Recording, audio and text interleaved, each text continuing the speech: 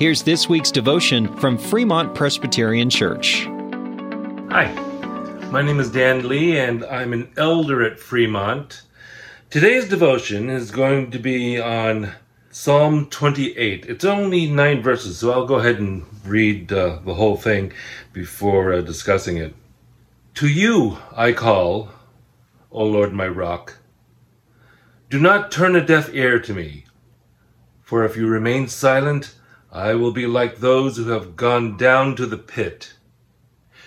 Hear my cry for mercy, as I call to you for help, as I lift up my hands toward your most holy place.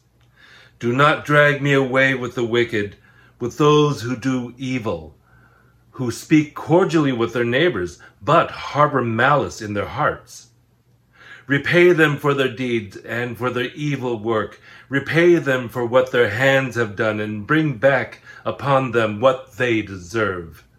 Since they show no regard for the works of the Lord, and what his hands have done, he will tear them down and never build them up again.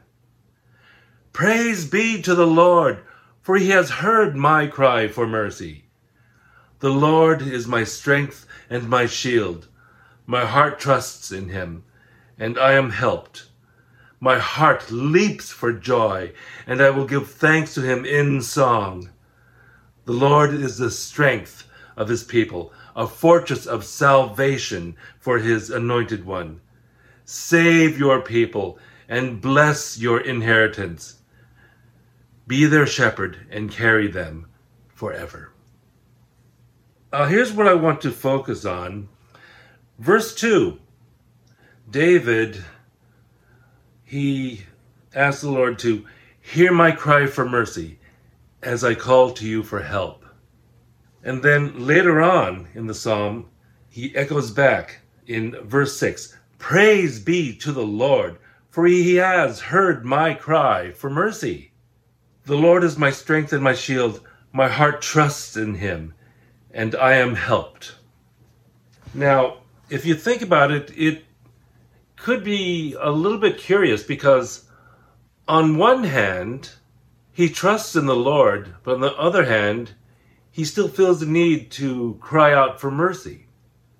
But actually, that's not so much a contradiction because, yes, in your heart, you know that the Lord will save you. But yet, God still wants you to pray to him and ask him. Anything is available for the asking. God knows what you need even before you ask, but yet ask him anyway, and he will give you mercy. He will defend you against evil, against the wicked, as David describes in verses 3 through 5. Whatever you need, God knows you need it. But pray to him anyway, and ask him, and he will deliver.